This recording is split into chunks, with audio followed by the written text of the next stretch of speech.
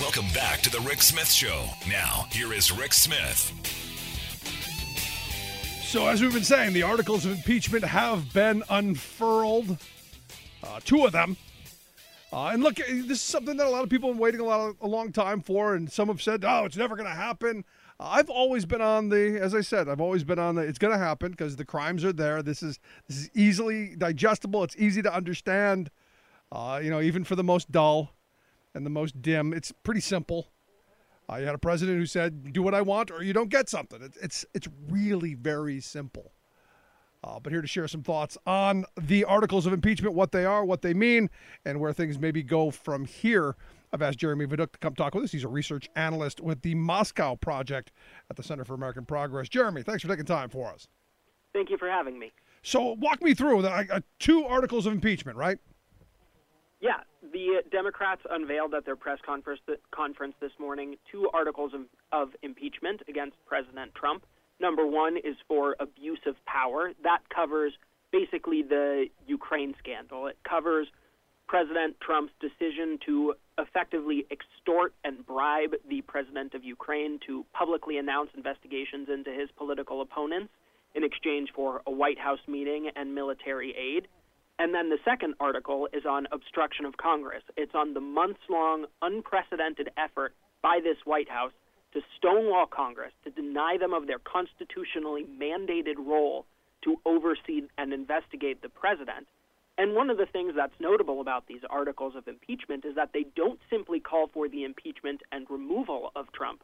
They call for the impeachment, removal, and barring from future office holding of Trump. And that's something that we didn't see in the case of President Nixon when there were going to be articles of impeachment. Of course, he resigned before those are ever voted into effect. But we did see in the case of President Clinton. Right. So this is basically saying you committed a crime, and it reaches a level that not only should you be removed from office, but you violated the public trust to the point you shouldn't be near any office. Yes, absolutely. And this is something that I would say isn't dissimilar to some of the things we've seen elsewhere in Trump's business life. For example, he is now, as I understand it, barred from operating a charity in the state of New York because he used his charity effectively to help himself. Yeah, I mean, the sad reality is and I was having this conversation with a friend earlier. You knew we were going to get to this place because this is who Trump has always been. I mean, these kind of stories have been swirling around him for decades. This kind of behavior, to me, not surprising at all, without even having to hear all of the expert witnesses and all of the incredibly patriotic bureaucrats that came forward. Without knowing any of the stuff that they said, this is highly believable. This is what he's always done in business. This is the mentality. So I don't know why there's anyone who would be surprised that this is what he did. That's truly, to me, the scariest part of this is how unsurprised I was when I read the basic outline of this scandal about 3 months ago now. On September 5th, the Washington Post became the first people to report it. And I was like, that sounds about right. That sounds exactly like, for example, what he did in 2016 when he held a press conference. He was asked about Russia hacking the DNC. This was in July, and he said, Russia, if you're listening, I would like you to find the 30,000 emails from my opponent. It was absolutely unsurprising to hear that Trump was abusing his office, not just in terms of the election, but also for self-profit. We've seen over and over again the way Trump has turned his office into a product placement presidency as a way of marketing his properties in Mar-a-Lago, in Doral, when they said they were going to have the G7 summit there, and really all over the country and around the world. But again, I go back to the campaign. I go back to what we've known about Trump.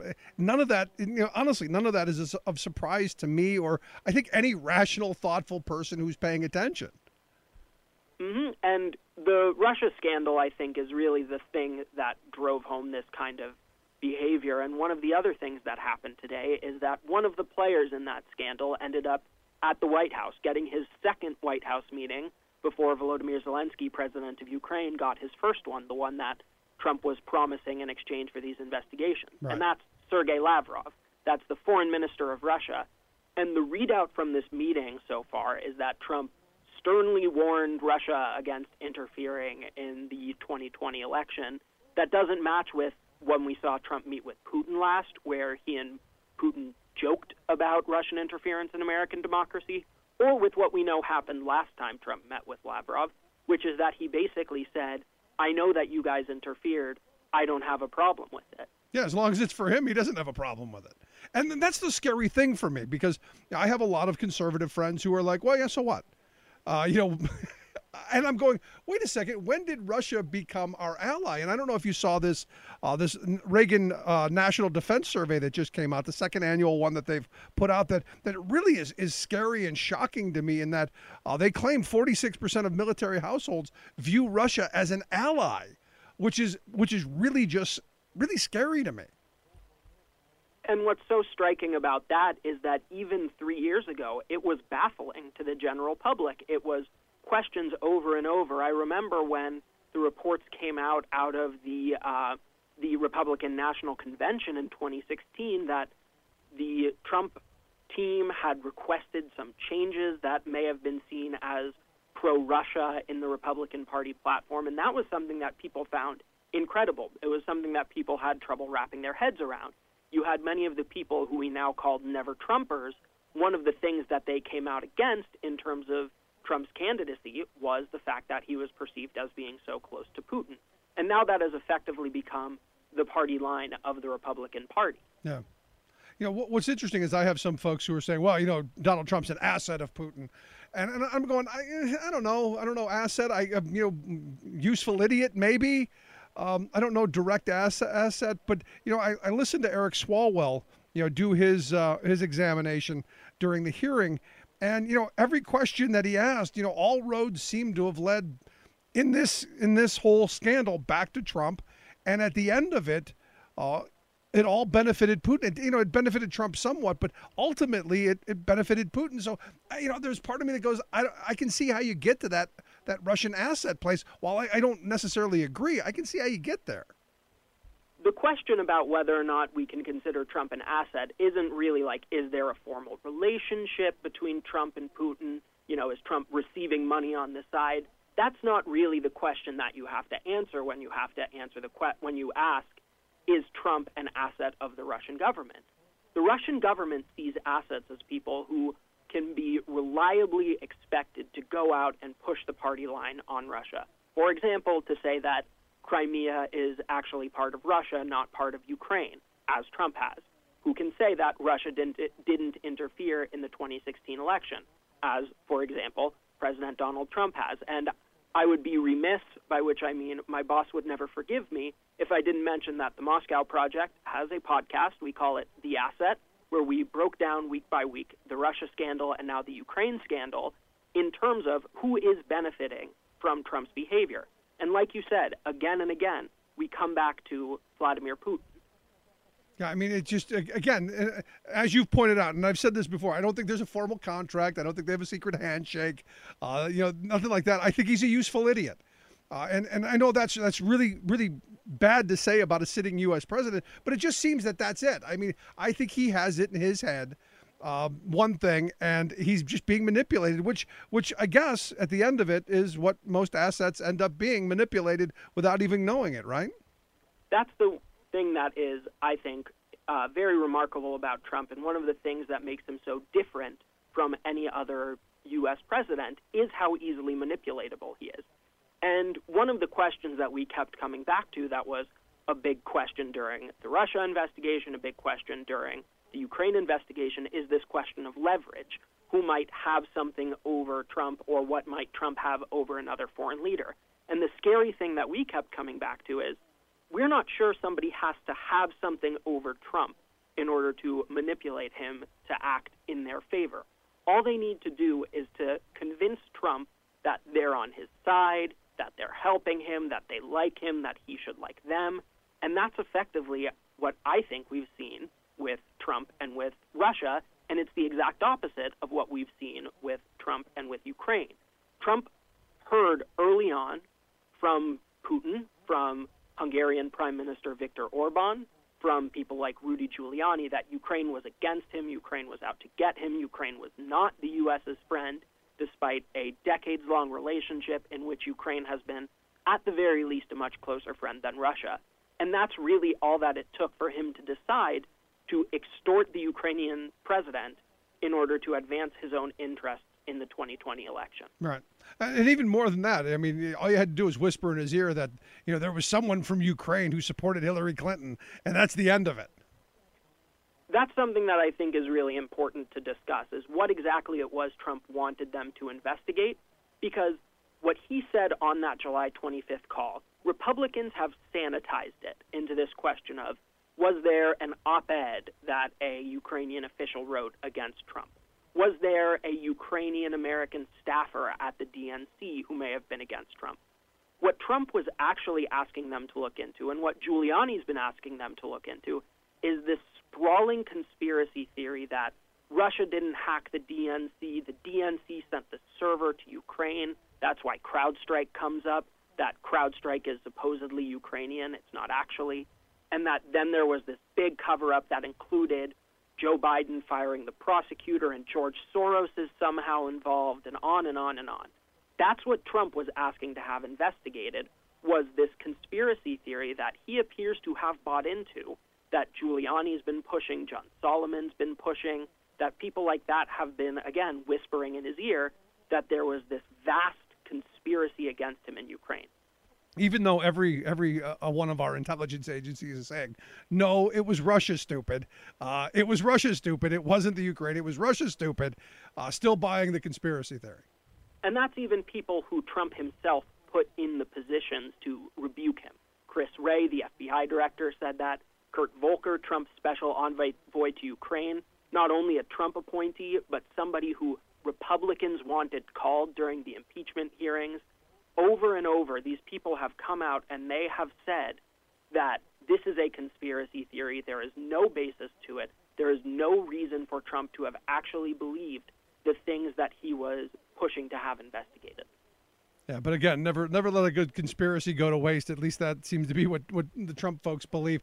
And, the thing is, I look at this impeachment, and I actually agreed with Jonathan Turley in that there are so many voices we haven't heard from yet. I still, and maybe you can help me with this. I think this is going a little fast.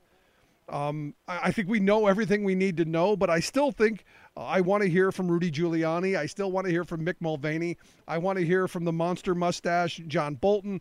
I think there's so much more to this than just the simple quid pro quo.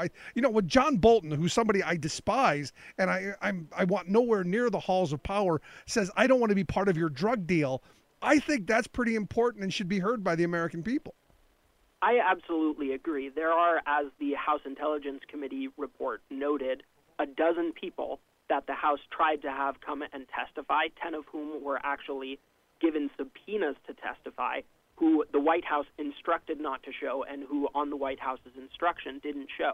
But I also think that House Intel Committee Chairman Adam Schiff made a very good point this morning in that press conference where they announced the articles of impeachment. And that was that saying, why don't we wait, has effectively been a con by Trump's defenders to let him continue to cheat. That every day that Trump is not held accountable, that there is not an effort to prevent him from doing what he has been doing, is a day where he continues pressuring the Ukrainian government and maybe decides that, well, he's gotten away with it this long, maybe he'll go through on those threats that he's been hinting at, that he made on the White House lawn, and ask China to investigate the Bidens as well. So it'll be interesting to see how Democrats navigate those two questions. The desire to have more people testify, because I would be shocked if that didn't reveal more wrongdoing on Trump's part, versus the desire to strike while the iron is hot and to move forward with these things before Trump does anything even worse. No, I agree with you, but Jeremy, the reality is, I always thought when Congress issued a subpoena, your butt better be in the chair. And this is one of those moments where we better figure this stuff out, because I think it's obstruction of justice just telling them they can't go. I think if Congress subpoenas you, your butt better be in that chair. And even if you just plead the fifth to everything that they say, because you have that right, your butt better be in that chair, or we come get you and lock you up. Right, and that's not a point that up until now was especially arguable in American politics. You had U.S. v. Nixon, which was, of course, a unanimous decision that said that, yes, Nixon did have to turn over the tapes, that no, the White House could not unilaterally obstruct the entire House impeachment investigation, the special counsel investigation into the president. And yet, for example, now we have at least one person on the U.S. Supreme Court who believes that case was wrongly decided, and he just so happens to be Trump's most recent appointee, Brett Kavanaugh. Right. Boy, isn't that convenient. It is very convenient, and that's something that, the Trump administration and their allies have a habit of saying the quiet part out loud.